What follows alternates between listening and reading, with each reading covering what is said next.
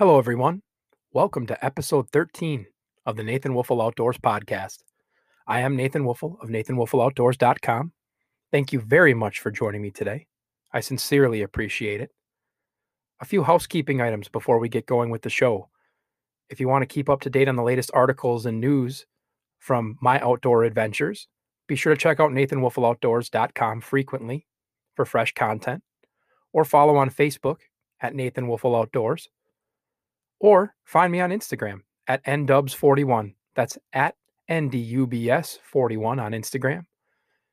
If you have a topic you'd like to hear discussed, you have questions you want covered, articles you'd like written, overall feedback on the site or the show, be sure to reach out via email at natewoofle@gmail.com. That's NATEWOELFEL at gmail.com.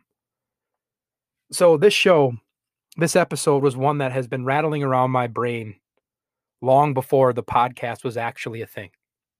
I knew for a long time that if this was a medium I was going to pursue, that I wanted a podcast that featured a game warden as a guest. And there are lots of reasons for that. For starters, I find that career choice interesting. I genuinely do.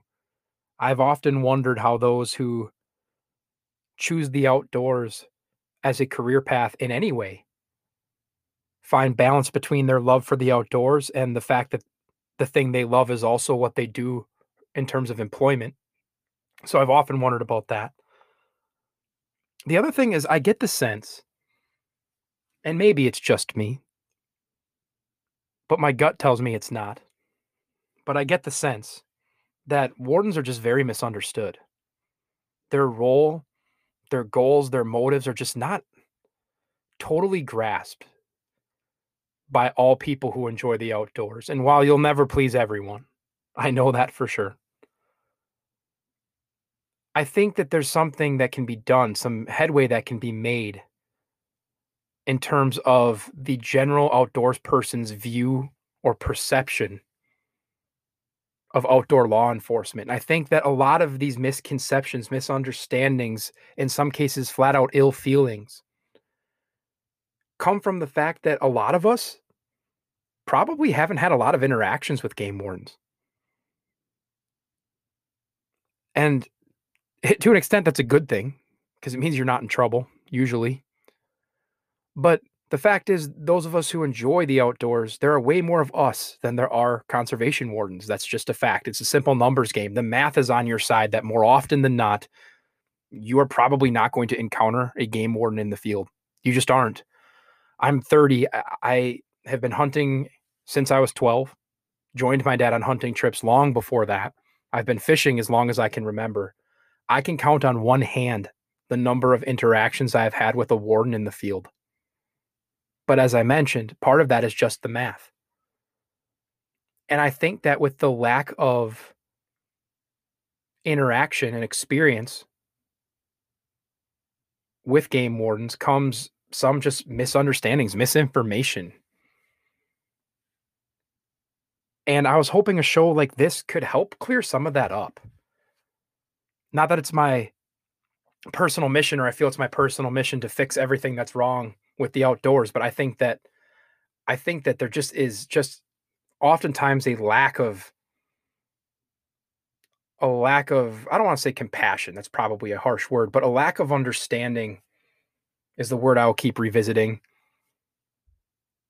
of who wardens are as people by and large. I was taught at a very young age that every warden you encounter loves the outdoors just as much, if not more, than you do. That's why they do it. My family taught me that. That's what was instilled in me. But not everyone was taught that way. Not everyone thinks of that. And there's this weird dynamic that exists in some parts of the outdoors community, and I don't by any means think it's the majority, and that's a good thing. But there is this weird thing that exists. It floats around and shows its head every once in a while that the relationship between outdoors people and conservation wardens is somehow an us versus them type of situation. And I just don't understand that. Largely because of how I was raised and how I was taught, but also because of my experiences I've had with wardens. And I admit there have not been many, but every single one of them I've had have been positive. And it helps that I'm not breaking the law. I'm sure that's part of it. But part of it's that the people who decide to undertake this as a profession are a special breed. And you're gonna hear that here in the interview that we're about to get into. But the mix of science and laws and passion for the outdoors and just the knowledge and passion that have to combine to make the sort of person who's willing to do this job, that is a hard balance to find. But at the end of the day, those are largely the people who are tasked with overseeing the laws, rules, and regulations of the outdoors in our state. And that's a wonderful thing. And I think that with a better understanding and a chance to get a perspective from a game warden, that more people will start to see that. And that's why we have Caitlin Karnosky on the show. Caitlin is a game warden out of the New London office for the Wisconsin Department of Natural Resources. She's been on the job for a while and truly, truly loves what she does. That's going to become evident very quickly. But she's here today to give us some perspective from her point of view. And I think that that's going to be valuable for all of us, even if we aren't in the faction of people who see our interactions with wardens as an us versus them situation. The other day on a Facebook page I'm a part of that posts fishing reports for Lake Michigan out of a port near here, someone posted something that just puzzled me. And overall, I know Facebook can be a place that on occasion is quite divisive, but this group that I've been a part of for a couple years now is generally such a positive place. And someone posted into the group and said, "Hey, heads up, just so you know, there's a warden out here checking licenses." And while that statement in and of itself is not malicious, it puzzled me because in my very positive experience with this group, I have found a lot of like-minded people who generally value the outdoors the way I do. And it seems strange to me that someone who is largely in a group that or is in a group that largely thinks as I do, felt the need to give a warning about something like that. Because my initial reaction to that was good. I'm glad. That warden's time is divided into so many different tasks and responsibilities, and I am happy that this person is spending time enforcing the rules, laws, and regulations on a body of water that I hold dear. I'm grateful for that.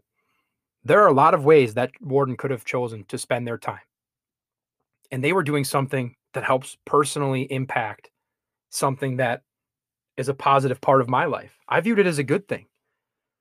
And I just could not understand why anyone would feel the need to have to warn other people about the presence of a warden. To be honest, not that I am perfect, but I'd like to think I follow the law on every single trip. I prepare for every hunting or fishing outing as though as I'm going to be checked by a warden. And I just couldn't understand. It was interesting seeing the comments and the mixed bag of the comments on that post. A lot of people like me who were just grateful for the warden's efforts, but a lot of people who were thanking that other person for the heads up as though they intended to break a law today, and now they're either going to be sneakier about it or they're just going to not go do it at all. That really turns me off. I'm not a fan of that. I'm just not a fan of that way of thinking and that us versus them mentality I've mentioned several times now. I don't get it. We all want the same things because at the end of the day, wardens are people who enjoy the outdoors too and simply want to see it preserved and protected and enjoyed by this generation and future generations. That's it. And last I checked, that falls right in line with what most ethical and responsible outdoors people want. So that's just the latest example of why it was very important to me to make this episode. And I want to sincerely thank the Wisconsin Department of Natural Resources for helping coordinate this. And I want to thank you for listening, because you're going to learn some stuff here and hopefully have a new perspective, or just even an updated perspective on the thought processes, the thinking, the role of game wardens in the Wisconsin outdoors. So without further ado, let's hop right to our chat.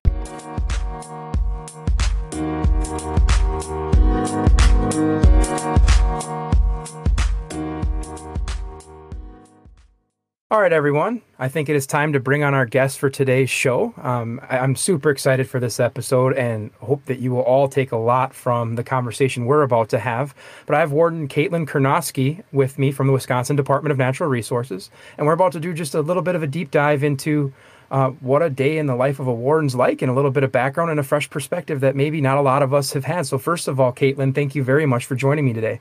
Yeah, thank you very much for the invite. I'm looking forward to speaking with you and all the listeners on the show as well.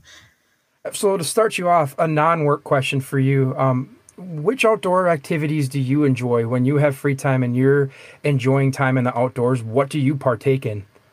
Yeah, so I spend, I would say, probably a significant time outside, and I do quite a bit of hunting, fishing, and trapping when I'm not working. So I always joke around. I'm either working or you find me in the woods somewhere having fun.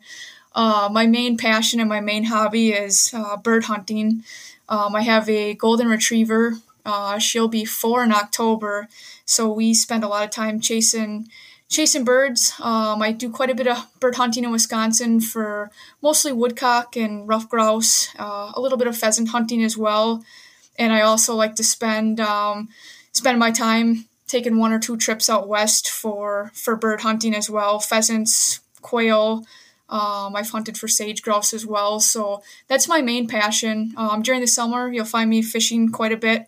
I also run a set line for catfish and flathead catfish on the Wolf River, and also do a little bit of trapping here and there as well. So I spend quite a bit of time outdoors and really enjoy it. So I understand that the answers to this may vary, but it's a question I ask all of my guests. Who got you into all that stuff? Because more often than not, it's a person. But in your case, who or what got you into the outdoors to begin with?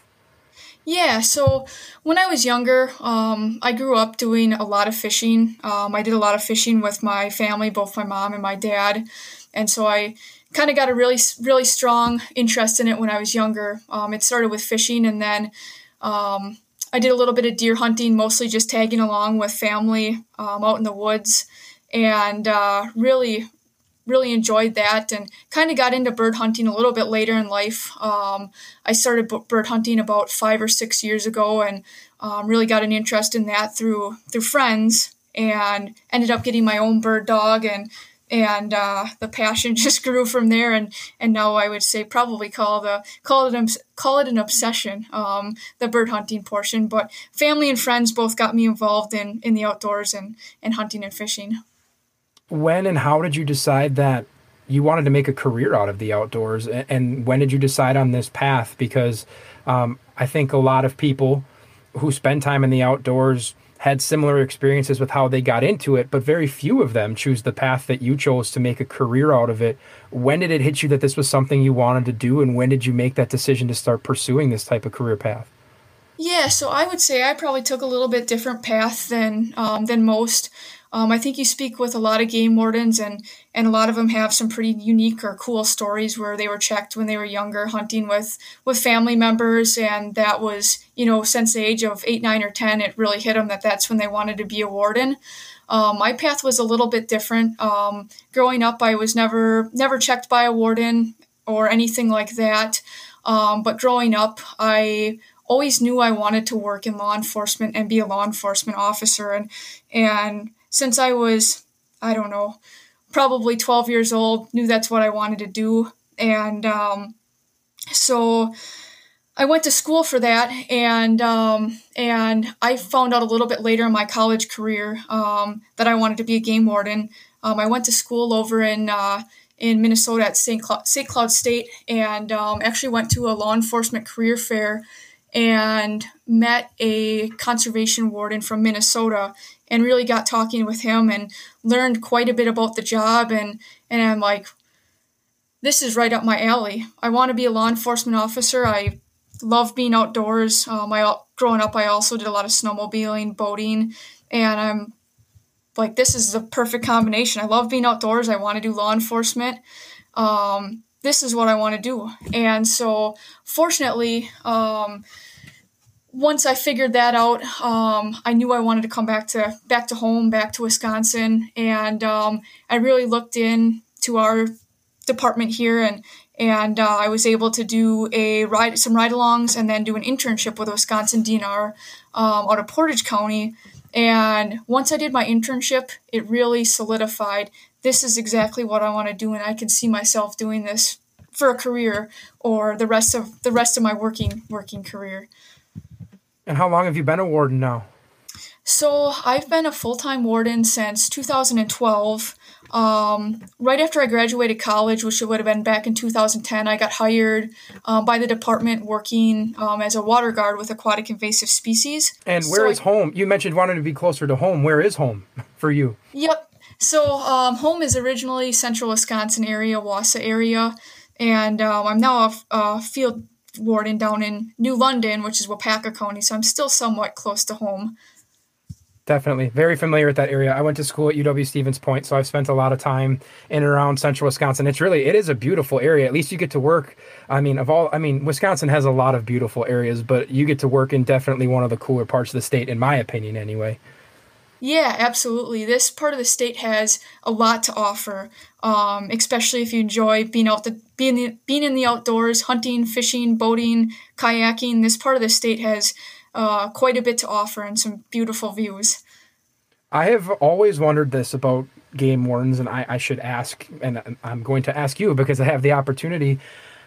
It's my impression that most conservation wardens take some interest in the outdoors. Otherwise, this isn't the path of law enforcement most would have taken. But the struggle is that your busiest times are normally probably going to coincide with the times you would also, in a perfect world, like to be outdoors and enjoying hunting, fishing, trapping, snowmobiling, whatever the case may be. How do you try to find a balance between the outdoor part of your job, but also the outdoors that helps you relax and that you want to pursue in your spare time? How do you juggle those two schedules? Because I'd imagine that during peak seasons of hunting and fishing and what have you, that can really be a tough kind of line to navigate. Yeah, it's definitely it can be tough, but for me, and I think for a lot of other wardens, if you have a passion for hunting, fishing, or doing the things you love, whatever it might be, it might even be something else that's not outdoor related, I think it's always important that you set aside some time for those activities and really take some time to relax and take that time for yourself. This job can be you could work it 24/7. There's so many things going on. The seasons are constantly changing, and there's always things to do. And it's the thing I found is that you just really have to set down some downtime or time to make sure you have things to do or the time to do the things you love. Especially in the fall with all the openers, things really get busy, and there's so many different seasons going on between fishing, hunting, and trapping. It's pretty time consuming, so it definitely is important that you just take that time to set aside to do the things you love. And the one thing with this job is I always tell folks that are interested in the career, because probably one of the questions I get quite a bit, and probably one of the main questions is folks that are interested in becoming a warden. They always ask, "Hey, I hear you don't really get to hunt and fish anymore because you're always working." And the fact of the matter is you sometimes may not get to hunt like the opening weekend, like duck opener or gun opener, just because it is so busy. But there is definitely time that you can make to go out and hunt, fish, and trap and do the things you enjoy. And our department is very good with work-life balance and making sure our staff and our wardens take time to really do the things that they love. That's awesome to hear. So I'm sure depending on time of year, it can look very different, but let's take fall, for example. what is a typical day in the fall? Like, let's say, we're in a time period where, bow hunting's open, duck hunting's open, goose hunting's open, some of the trapping seasons are open. What does a typical day look like for you in terms of what you're responsible for and the types of things you encounter on a pretty frequent basis? In the fall, I always say, well, it could probably be year round as well, but there really is no typical day. Every day, every day is different. You just never know what's going to happen. You may plan to, go work bow hunters or go work duck hunters, and you may get a call that somebody shot a deer off the road, and your day significantly changes, and what you had planned to do completely changes because now you have to focus your efforts towards that specific complaint. So there really is no typical day, but that's probably what keeps this job the most interesting and exciting. I never feel like I get into like a rut where it's like, oh, I got to go do that again. That is the nice thing about fall is there's just so much going on, and you can really pick what you want to work and what you want to do. Obviously, when we receive complaints, that a lot of our schedule or plans can kind of revolve around specific complaints. But Sure. in the fall, you could be like, oh, I want to go work duck hunters this morning and work those for the morning, and then maybe you're going to go work a complaint you have in the evening of somebody late shining or shining and shooting deer. So each day really is different, and I would say there really is no typical day in this job. And just when you think you're going to have your day all planned out, you may get a call and it can completely do a 180, and you might be doing something you didn't even think you were going to be doing that day.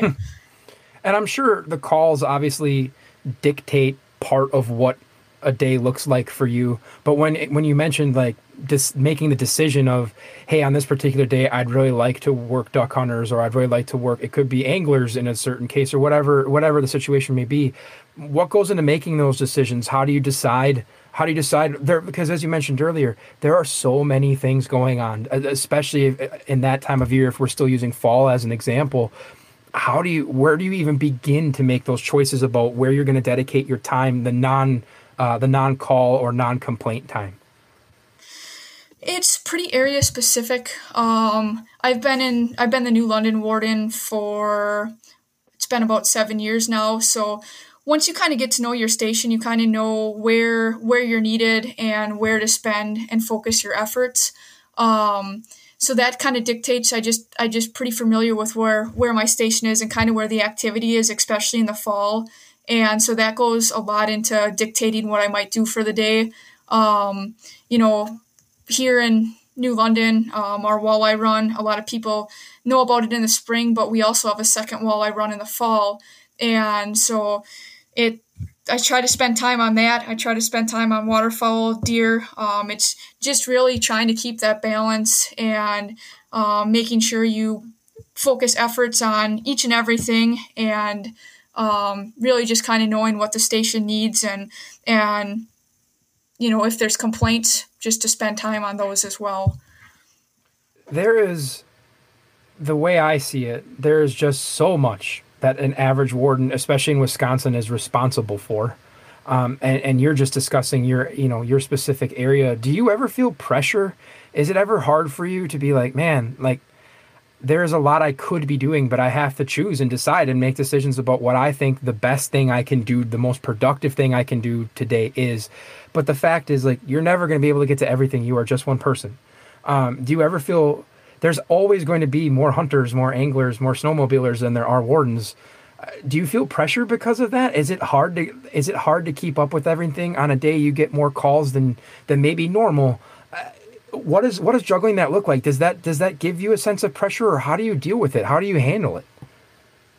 Yeah, it's, and especially certain times of the year.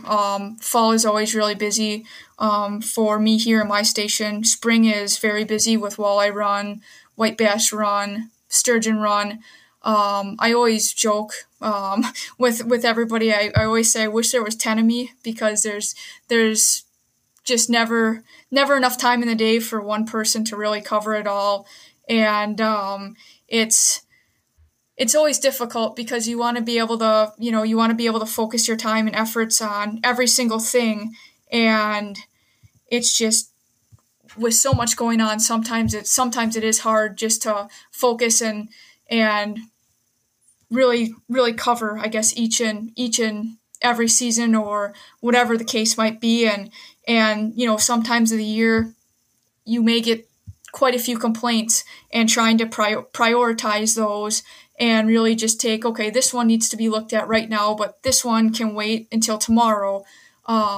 So it can be tough just because certain times of the year it is so busy and there is so much going on, and like you said, I'm one person, and I have a pretty big administrative area that I cover, and it's so tough to be everywhere at once. Even you take the Wolf River, for example. I have from New London about down somewhere around the Waiwega area, and just that stretch alone gets hundreds and hundreds of fishermen in the spring, and there's just no way you can just cover everything all at once. So you just have to understand that and do the best you can. And the good thing about our wardens and our warden teams is knowing when to ask for help. If you're busy, there's always other folks that are able to come over and lend a hand at certain busy times of the year. And it's always important to keep that in mind too, that you can never do everything on your own. You're only one person, but just do the best you can to cover everything, and utilize other wardens when necessary as well to help you out. What is your favorite part of what you do? My favorite part is being outdoors. I really enjoy working with the public and knowing that I'm protecting a resource that generations behind me will be using as well, and just that, and working with the public, and being outside. I truly enjoy that. There's no job like it. There's no job that I can think of where you can say, hey, I'm going to go work in a boat this afternoon. I'm going to go check fishing license. It's pretty awesome. Conversely, what's your least favorite part of what you do? Because every job has drawbacks. No matter how much you love it, there's a crummy part. I mean, there's crummy parts of my jobs. You know what I mean? Like, if you had to pick something, it's like, I just wish I wouldn't have to deal with this, or it always bothers me when this happens, but we deal with it because it's our job as a warden. What is that thing for you? Yeah, that's actually a pretty easy question for me. The paperwork aspect of it. That's probably my least favorite part. Anytime I have to sit in front of a computer and type up emails, type up reports, monthly reports on, what I did for the month. That's probably my least favorite, just because I like to be outside. I like to be active on my field patrol. I like to engage the public. And so the least favorite part for sure, hands down, is the paperwork and the computer work that goes along with the job. Understandable. From your point of view, what is something you wish you mentioned that you enjoy dealing with the public, and I mean, God bless you, because it's a big part of your job, but I'm sure it's not always easy, but it's a necessary part of the job, and it's an important one. What is something you wish the average member of the public or the hunting or fishing public would know about your line of work that they often don't know? What is something that it'd be really helpful if someone like me just understood this fact about what you do, or how you help, or how we can make your life easier, anything along those lines? What's something you would hope the average hunter or angler would know about you and your job? I would say, I would hope most people know that they can call whenever they want. I often run into people in the field, and they have just sometimes basic questions, or they're confused about rules and regulations, and they may ask when they bump into me, and they're like, oh, I was hoping to bump into you. and they kind of just hang on to a question until they run into a warden in the field.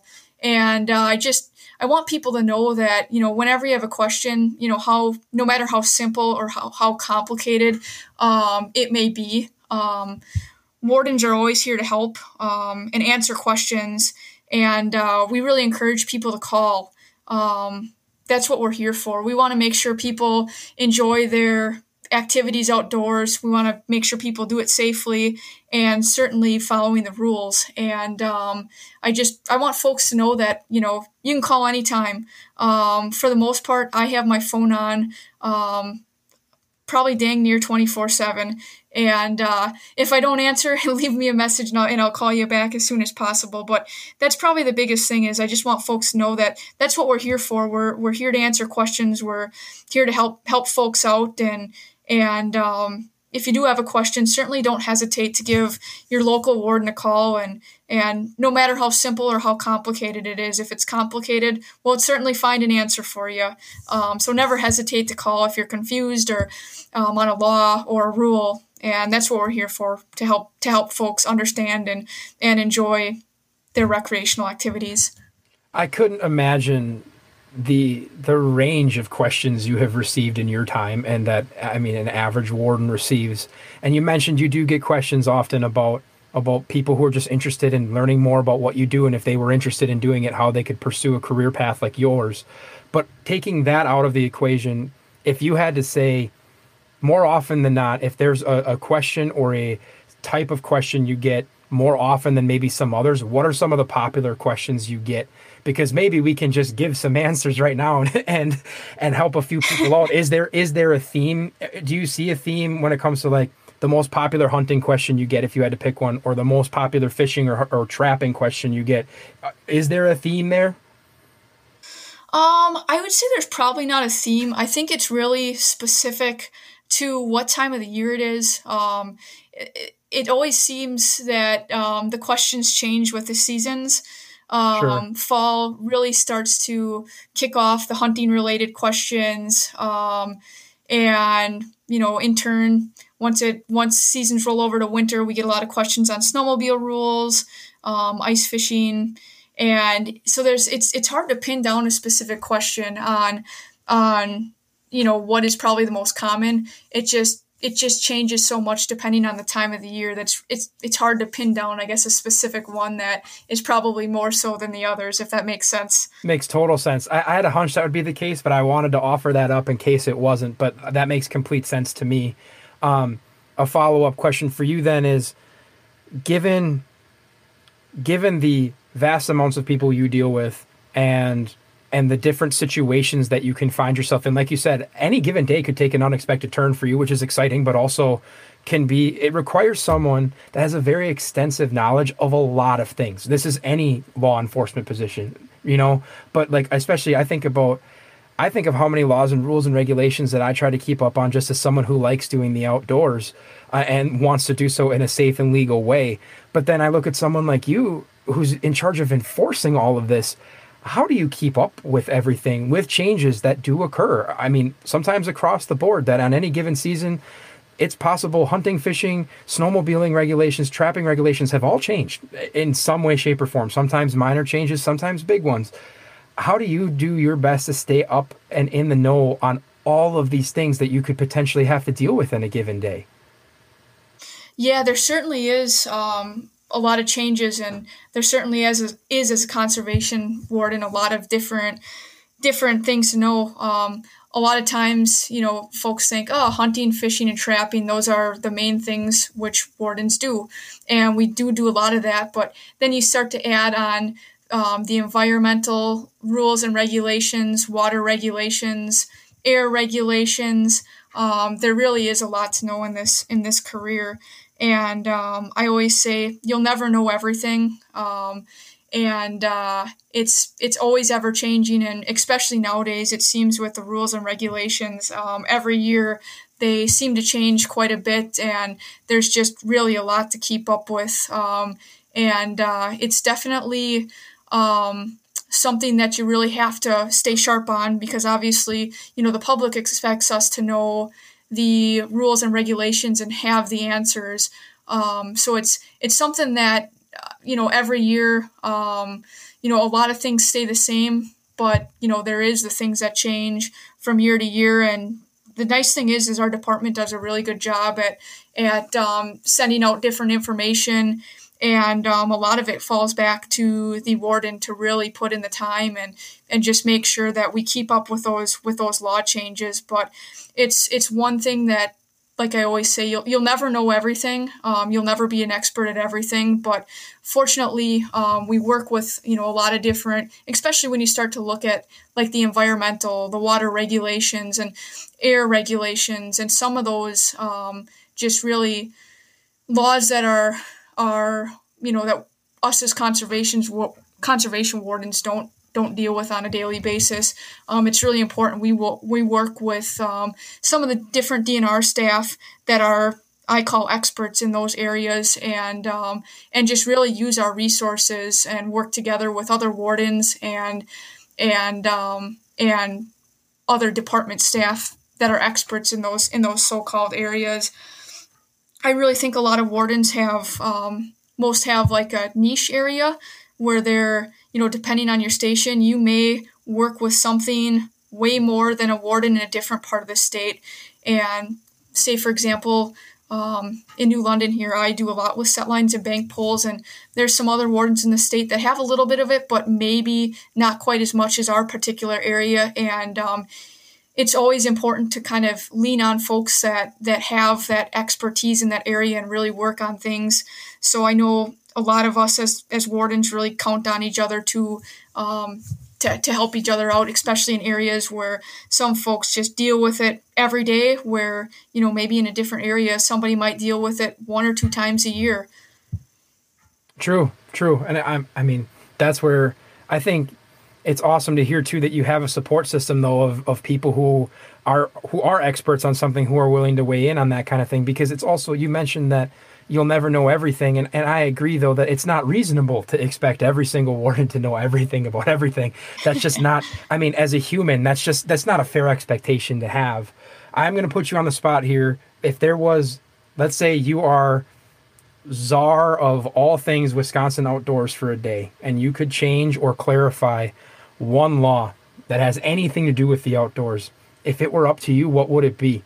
Is there something that that either you've encountered in your time hunting and fishing, or something that either like you read through and say, the intention of this might have been good, but now it doesn't make a lot of sense, or something that a lot of people become confused by this one thing, and if we clarified this, we wouldn't run into so much trouble, or anything along those lines? If you had the power to wave a wand and change one thing, what's the thing you would change? I'm just trying to think of something off the top of my head. I guess maybe not one specific thing, but it seems like with all the law changes recently, sometimes they are just tough to keep up with. And if I could change something or how we do things, is just if they're going to change, say, hunting laws or boating laws, and just have change them all at the same time of the year, and just have everything kind of in one simple thing where it's sent out maybe to the newscast, and it's all, say, in one place, versus something maybe in the hunting regulations that changed, and maybe something changed with trapping season, now it's in the trapping regulations, and vice versa with boating changes.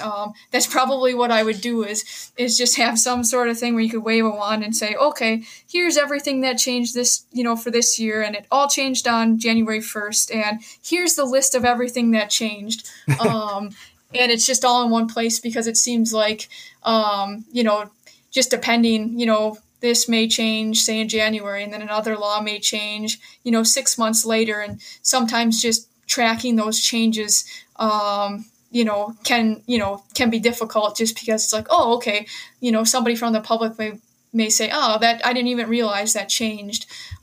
So that's probably what I would do, is just have like, okay, this date is when things change, and it's all in a single list here, whether it's boating, fishing, hunting, trapping, all in the same location, and all at that same time, just for more or less for simplicity purposes, probably. Yeah, that sounds like that would be awesome. And as someone who likes different parts of the outdoors, it would be nice to just be like, hey, it's January 1st. Here's everything I need to know for the upcoming year. And I can read that one sheet and I'd have it all. I totally agree. And in that vein, there is so much to keep track of, and including for you. What would you say? I have a hunch I know which direction this would go, but I'm curious to hear from an expert. Of all the calls you get or the complaints you receive that you end up following up on, what percentage would you say are people who mean well, who maybe just didn't understand a change or just weren't aware, versus people who were maliciously and intentionally trying to break a law or didn't care, that the like knew better but didn't choose better? What is the percent of people who mean well versus the percent of people who are actually trying to do so, or who were actually fully aware they were doing something wrong, if you had to divvy that up percentage wise? Yeah, it's hard to put a percentage to it. But obviously we run into folks that truly just didn't realize something changed, or truly, they maybe knew the sport and didn't realize, this particular law or whatnot. So we do run into that. I would say a fair amount where folks just didn't realize that something changed, or like I said, are new to the sport, especially with all the stuff related to COVID. I would say that, within the past year and a half, I've seen more hunters, more fishermen, more boaters, more people that are really taking up, new sports out, in the outdoors, and are new to it, and maybe don't understand some of the rules. So we do bump into it, but we also bump into, quite a few people that just blatantly, don't care, and they know the rules, but for whatever reason, they just, they don't want to abide by them, or they just don't want to do it for whatever reason. But it's hard to put a percentage on it, because, we run into both, I guess, and it just depends. Got it. No, that's fair enough. You brought up an interesting point that we did not talk about in our lead up to this conversations, but I'd love to talk with you about it. COVID has brought a lot of people into the outdoors, either for the first time or trying something different they've never tried, as a way to stay sane, to have fun, to be able to do something new and exciting. What do you think it is that we, as people who have, you and I, have been involved in the outdoors, even for fun, a lot longer than most of these kind of folks? What do people like you and I have to do to keep those people who are new to it excited and still doing all of this stuff 5 years from now? Because my concern is becoming, I'm going to be as happy as anyone when the world starts going back to, or continues to go back to, what's closer to normal. But I also want as many people to love the outdoors and enjoy the things I enjoy as possible too. What can we do? What should we do in order to keep as many of those new folks excited about hunting and fishing, trapping, snowmobiling, whatever it may be? How do we keep them on board in the long run? Because that's going to obviously help the health of these sports we enjoy. And there's lots of benefits to people buying licenses and continuing to do things. Yeah, absolutely. And, even prior to the COVID stuff, there's, it's, you look at all the data, and hunting and fishing and trapping and outdoor sports, the numbers are decreasing. And with COVID, it certainly brought, a lot of new people into the sport, and maybe even folks that, hunted and fished, 10 years ago and maybe got away from it. Brought them back to the sport with COVID. I've talked to a lot of folks, especially last fall during deer season, that maybe took a break from hunting, took a few years off, and COVID kind of brought them back. It was something to get them out of the house, get them outside, and now they're back into the sport. And I think it's important that, us as hunters, fishers, or trappers, that we really try to keep these folks engaged in the sport. And, if you have friends or family that are picking it up as something new, try to be a mentor to some of these folks. If you have a family member, take them out fishing, or, take them out hunting if they're showing that interest. And I think it is very important that folks that have been doing this for a lifetime, or even the last 10 or 20 years, really just try to keep folks engaged that are new, and just be mentors to folks they know. I think that's pretty important. I think I can speak for quite a few hunters, but I think, and fishermen and trappers for that matter, I think when we've picked it up, I think a lot of people have had some sort of mentor, whether it's a family member or a friend that has got them into the sport, and showed them how this is how you catch a walleye, this is how you bow hunt, this is how you bird hunt. And I think that's important. It's a tradition that we've had, and we're pretty fortunate in Wisconsin with the resources we have. The It's pretty incredible when you look around the nation, and Wisconsin does have one of the top natural resources. And I think if we can keep folks involved and keep them in the sport, it'll be really, really good for all the sports. Yeah, I completely agree. And in the spirit of that, what are some outdoor opportunities in your neck of the woods? I try to cover as many regions of Wisconsin as possible, and since you are an expert in your region, in your opinion, what are some of the more underutilized opportunities that maybe people in your area of the state just kind of overlook, that could open doors to either new people enjoying the outdoors in some way, or people who already enjoy the outdoors doing so in a different way? What are some of the more underrated aspects of your region that you spend your time in? Yeah, here specifically, in the Wolf River area, Wapaka County, we are pretty lucky to have a lot of different opportunities, and probably the most overlooked would be our fishing here on the Wolf River. Spring, we get quite a few folks that come out, but our walleye fishery is, one of the best in the state. We just have a phenomenal opportunity for walleye fishing here, and same thing in the fall with the walleyes. Additionally, white bass fishing, we have that as well. Even for folks that maybe are a little bit more interested in maybe non-hunting or fishing, another kind of very unique thing we have here on the Wolf River is the sturgeon spawning in the spring. And we have folks coming from all over the state just to come and look at sturgeon spawning in the Wolf River. Our kayaking, we have a bunch of different rivers, the Embarrass River, the Little Wolf River, Wapaka River, and then, of course, the main Wolf River. There's plenty of opportunities for folks that are interested in paddle sports and silent sports to come over and, spend a half a day just out paddling and cruising around and taking in the scenery and birding. Those are probably the top two and maybe most underlooked or overlooked or specific areas here that folks can really enjoy. Cool. There's a lot of good stuff there. And it's just sometimes it's just people don't know, and as soon as they find out, they go, oh, wow, that's something I'd like to try. And I definitely wanted to highlight that because you're right. We are extremely lucky here in Wisconsin, and there's just a bounty of opportunity here for all different sorts of outdoor activities. And I think in some cases, while it's a good thing, there are so many that a lot of people just don't even think through the possibilities of what they could be doing. And you mentioned something at the beginning of the show I wanted to follow back up with you on, that you're into trapping. And this interests me because I have no experience in it at all. And I could be biased here because I don't have the experience in it. But I get the sense that of hunting, fishing, and trapping, in terms of participation, trapping sometimes feels like it takes third amongst popularity of those three things. Do you get that sense? And if you do, why do you think that is?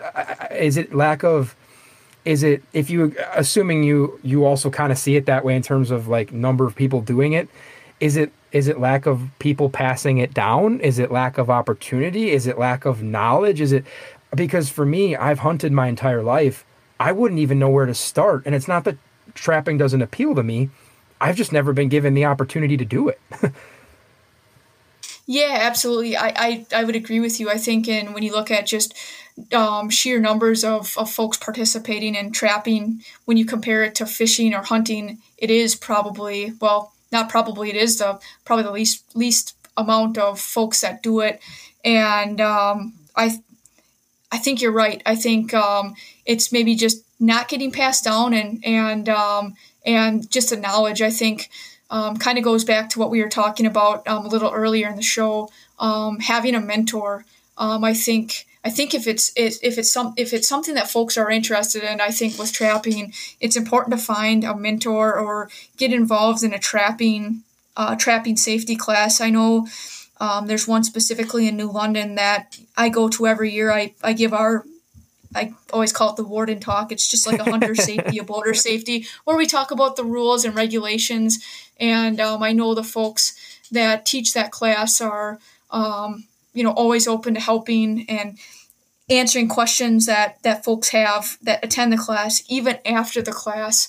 So I think that it's just something that it's just not getting passed on, or maybe people just don't have an interest in doing it.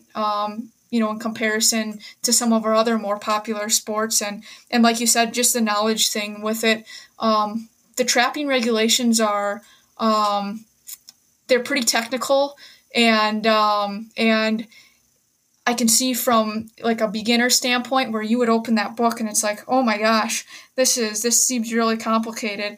But when you start actually going out and doing trapping yourself, it's like, okay, well that makes sense. And when you start doing it, it's like, okay, now this book makes sense because you kind of understand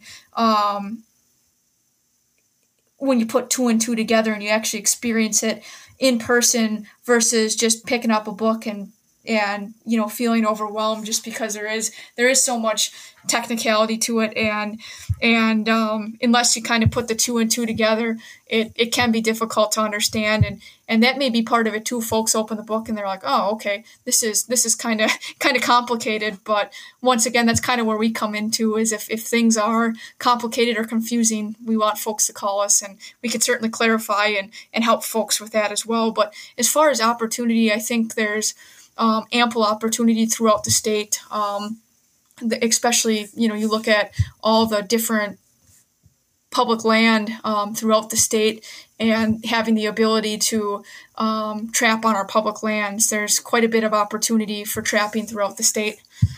When you trap, what do you trap for?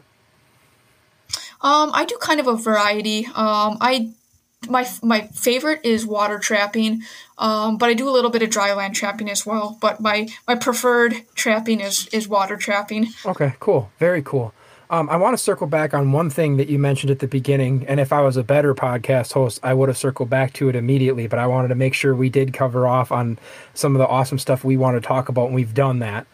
Well, you mentioned, and we've talked a few times about all the stuff you have to know, and you mentioned a bit about your career path. Once you decided later in your college career that you wanted to be a conservation warden, what does that specific part of the training process look like? Just to give the average listener here an idea of, this is what you had to learn, this is what you were tested on, this is what you were expected to know and be able to do in order to even be considered for the position you're currently in. What did that training process look like? How long does it take? Just some simple things like that I think a lot of people, even like myself, don't often think about. Yeah, so I always tell folks who are interested in the position, even before you apply and you go through our training process, is I tell folks to try to get as much experience as they can. Try to participate in a sport you'd never participated in. So if you have like a family member that duck hunts and you've never duck hunted, I always tell people, hey, see if you can tag along, just to kind of get an understanding and try to do those things that you just haven't had a chance to do, to kind of help prepare yourself for when you apply for the job.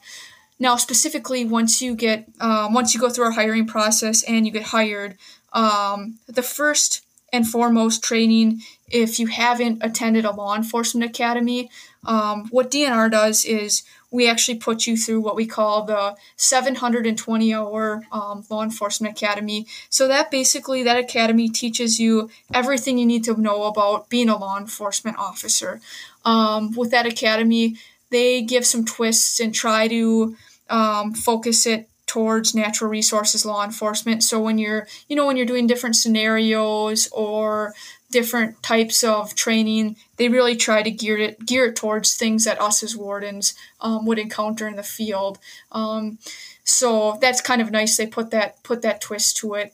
That's kind of builds your foundation for really knowing what you can and how you operate as a law enforcement.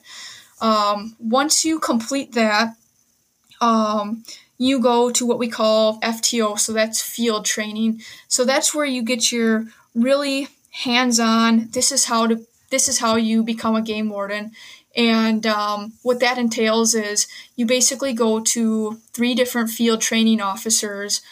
They last about 8 weeks apiece, and you just learn the ins and outs. This is how you do the job, and it's kind of nice because the seasons change, so you get to learn. You may be at an FTO for boating and fishing, and then you go to another field training officer, and you may be there for the hunting season, so you get to learn and really learn what a warden does during that time. And then the season changes, and now you're learning about what wardens do for ice fishing and snowmobiling.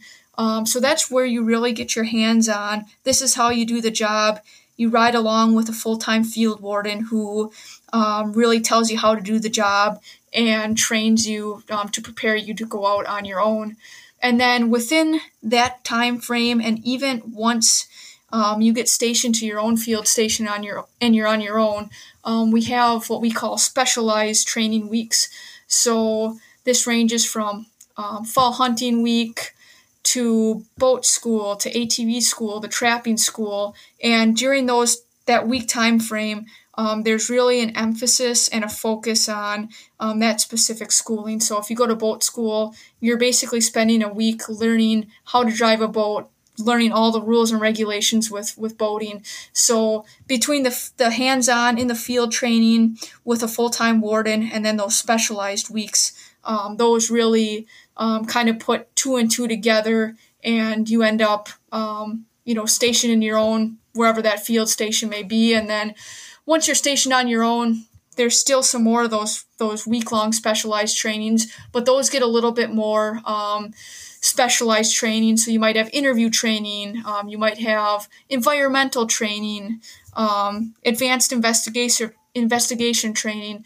So really, a lot of your first year as a conservation warden is just spent training and learning how to do the job. Wow. I imagined it wasn't a super simple process, but that is a lot to take in. Yeah, there's certainly a lot to it, but it's the training process it can be long, but it's certainly rewarding once you're done, and it's a great career. I can't think of anything else I'd rather do than this, and I certainly can't picture myself being anywhere else other than being a game warden. That is so awesome to hear. That's so awesome to hear, because also as someone who cares about the outdoors, that like the people who are charged with protecting it, that's exactly what I would hope to hear a conservation warden say, is that your heart, and it's very clear your heart and your soul's in this. And that's, to me, that makes any job easier when you really believe in what you're doing and you're super passionate about what you're doing, and you have both of those things going for you. So before I let you go, if you had to pick, and I'm sure it's hard, do you have a favorite day or a favorite memory of your time on the job? Something that just, you got done, you got home that night, went, wow, that was either I really made a difference today, or this was just a really great day where I really got to do something that was impactful or meant a lot to me. Is there a memory or two that sticks out like that? Yeah, for sure. There's quite a few memories that stick out, and I could probably talk for hours on things like that. But for me specifically, my busiest time and probably where I get the most complaints in my area is during the spring walleye run. We have a pretty significant issue with overbagging on walleyes, and it's, folks, they'll catch their 3 fish in the morning, they'll come back in the afternoon, change clothes, catch their next 3, and then in the evening they'll go to their fishing rafts and they'll catch more walleyes. So whenever we can make those kind of cases, an overbag case where somebody keeps too many walleyes, that's a pretty big one for me, just because we get so many complaints on folks doing that, and it's really fulfilling when you can call somebody back and say, hey, thank you for the information, and this is what happened, and we caught them, essentially. But next to that, probably my most fulfilling memory, and kind of links back to the fish run and being a river warden, is a couple springs ago when there was two individuals fish trapping on the Shyok River near Shyokton, and they were fish trapping for walleyes, and we were able to catch those individuals, and that was pretty fulfilling, because with the Wolf River, especially New London and Shyokton, there's kind of a long history of fish trapping and walleye poaching, and that was one of my favorite memories, and where I really felt this is, we got these guys, and fish traps can fill up pretty quick, and a lot of walleyes can be taken out at once with those individual traps, and that would be probably the number one fulfilling memory that I can think of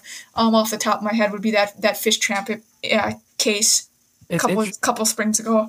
It's interesting that, like, with the examples you gave, it struck me, even though it should be pretty obvious, but it just struck me how really your job in a lot of ways is protecting resources that cannot speak for themselves. Those, a wall, you're giving a voice to voiceless things. Mother Nature has its own way of handling things in the natural order of the world, as the way nature should be, but people interacting with it, we kind of have to, in a perfect world, we understand as humans our impact on nature and make plans accordingly, bag limits accordingly, harvest limits accordingly.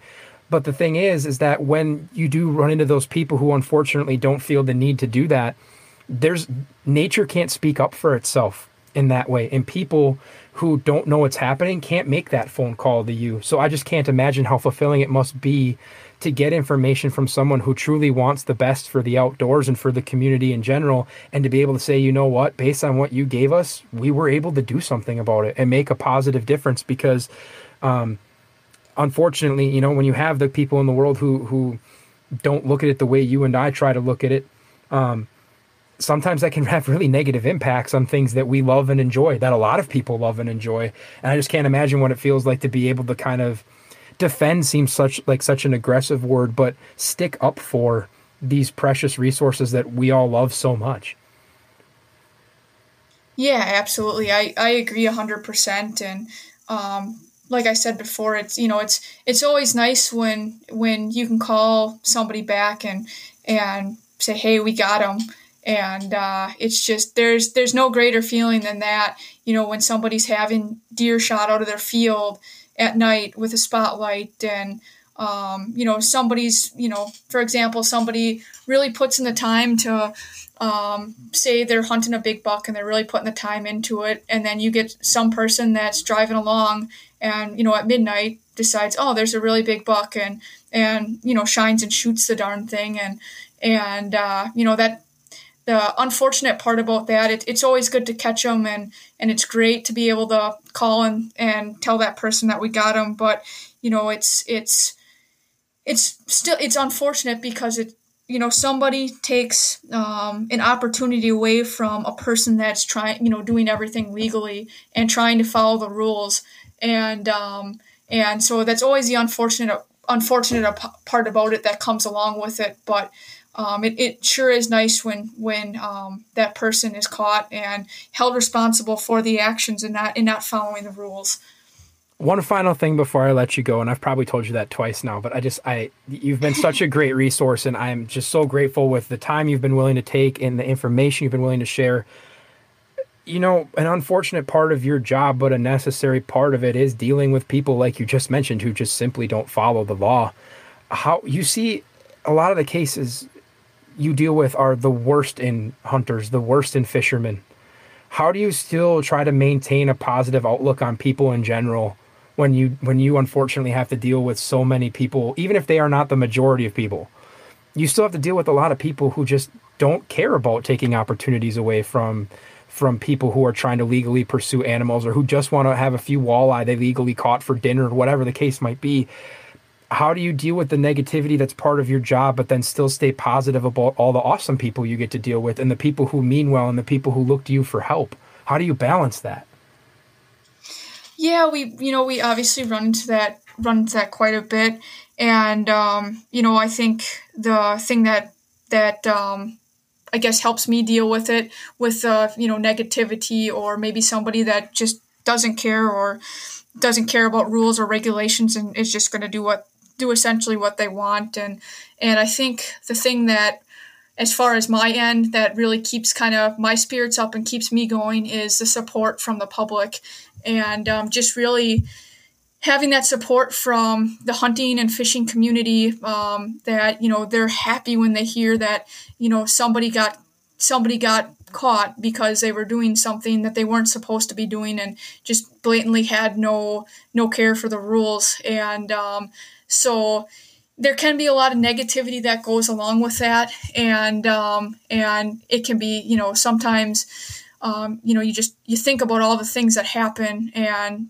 that's just the stuff we know about, and there's obviously a lot more happening that we don't hear about, and you think about that sometimes, and it's like, okay, I only caught this person for the day, but I still have this other person that's doing the exact same thing, and just getting the support from the hunting community and fishing community, that they're there for us, really kind of keeps me going, even when, especially in times of the year when there's so much going on and there's so many things that you can work, and you're getting kind of pulled every which direction, and you're getting a call about this person overbagging here, and then on a different part of the river they're overbagging here, and this person over here is shooting turkeys off the road, and you're just trying to really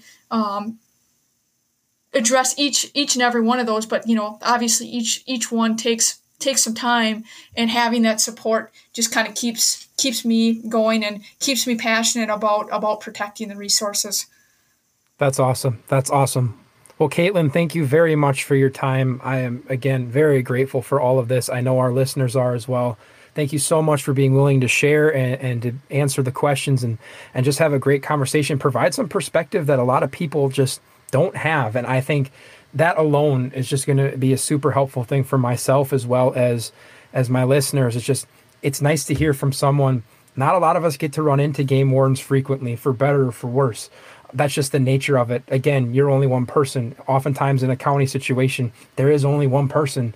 And it's just nice to be able to sit down with someone like you, who super passionate about what you do, super knowledgeable, and being willing to give us a glimpse into what life from your side of things looks like. Because at the end of the day, and I think it's important people remember this, most ethical anglers and hunters have the exact same goals as most conservation wardens. We are on the same team. We want the same things. And I think just you being able to share your story really helps communicate that to people. So thank you so much for taking the time to do that. Yeah, no problem. I appreciate you having me on the show, and like I said to the viewers, or listeners, if anybody has questions, don't ever hesitate to reach out. And us as conservation wardens, we couldn't do this job without the support we get from folks. And there's only one of us, and without the help of the public, there's no way we could be successful in doing our job. And I just appreciate everybody and everybody that took the time to listen to the show as well. So thank you. No problem. And yes, again, thank you for your time, Caitlin. And folks, just so you know, if you're listening to this, I'll make sure that we get some contact info about how in the show description and in the website post when this goes live, that if you want to contact your local game warden, how you are going to be able to do that. We'll make sure that that's something that you are able to do as well. But Caitlin, thank you again for the time. And maybe we'll have you on the show again someday. We can talk upland bird hunting, or maybe you can give me a crash course on trapping because I don't have anyone else in my life to walk me through that, but I think that we'd love to have you on again sometime if you're willing to do it. Yeah, absolutely. I'd love to come back.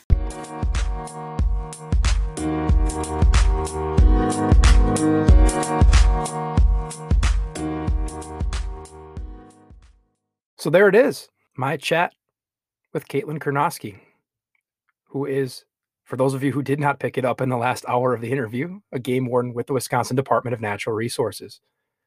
And I want to once again thank Caitlin for her time. She was a wonderful guest and answered all the questions. The editing to this episode was minimal. She literally answered every question I had for her, did not turn down a single thing, and I'm appreciative of that.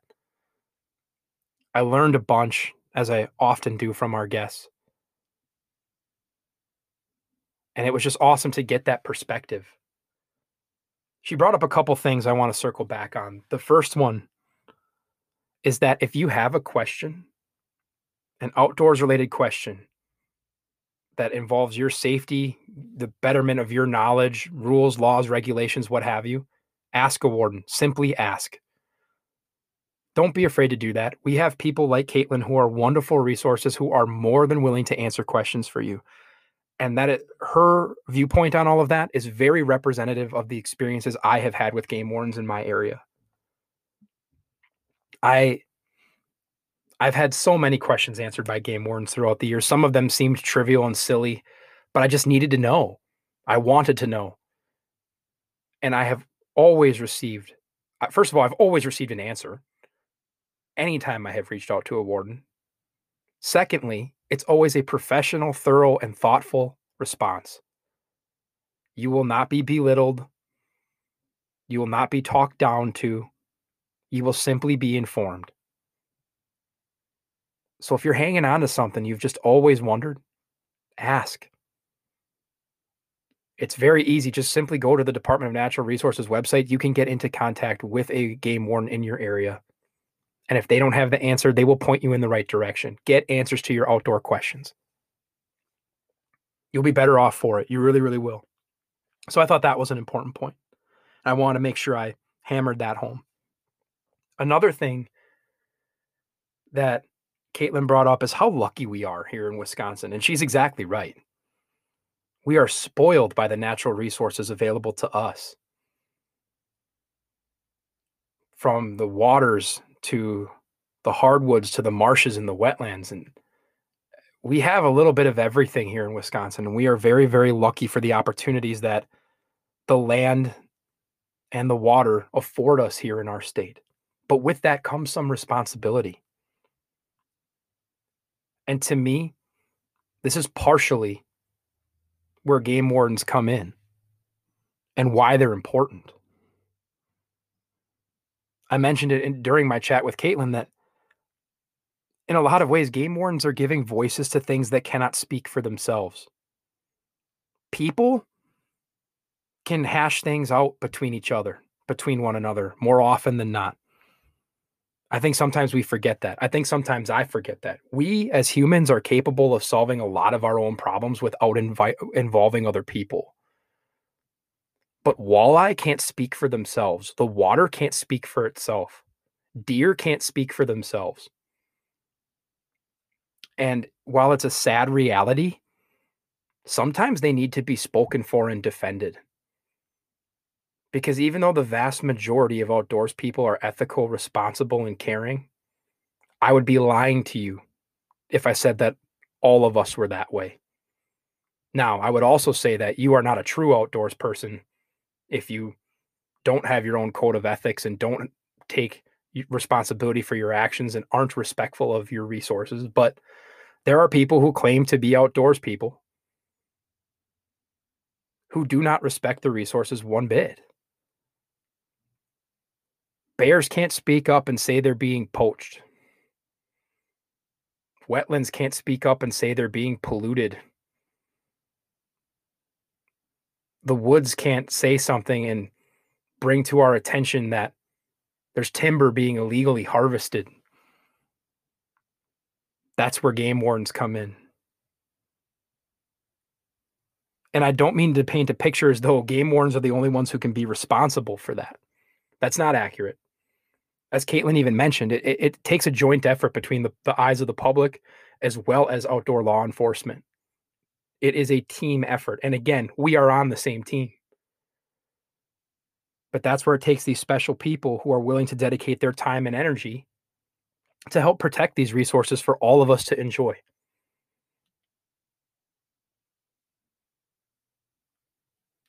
But sometimes that's just missed. And I'm hoping this episode went a long way in just educating those who listen to it about the point of view of a conservation warden from one of the wardens in our very state. I'd love to say that we could police each other. I'd love to say that at some point, maybe in the future, we can get to a position where the power and influence of the overwhelmingly good people in the outdoors, and there are many of them, was so strong that people who abuse our resources would simply self-select themselves out of the pool and just wouldn't do some of the terrible things that they do. But the fact of the matter is that that's not where we're at right now. In fact, we're nowhere close. And I want to reiterate, I think most people involved in the outdoors are good people. But it takes people like game wardens to make sure that the fraction of those who don't respect the outdoors, no matter how small that fraction is, doesn't ruin it for everyone else. And I think that that is one of the many reasons it's important to make sure that an us versus them mentality does not exist between those of us who enjoy the outdoors and those of us who are tasked to protect it. It doesn't make sense to look at it that way. And I hope this awesome conversation with Caitlin will keep you firmly in the camp of not viewing it that way. So once again, I want to thank Caitlin for her time. I want to thank you for listening. Just a reminder before I let you all go, check out NathanWolfeOutdoors.com frequently for content updates. Follow on Facebook at Nathan Wolfel Outdoors. Check out Instagram at NDubs41. That's at NDUBS41 on Instagram to keep up with my outdoor adventures. Questions, comments, concerns, feedback, I am all ears. Reach out via email at natewolfel@gmail.com.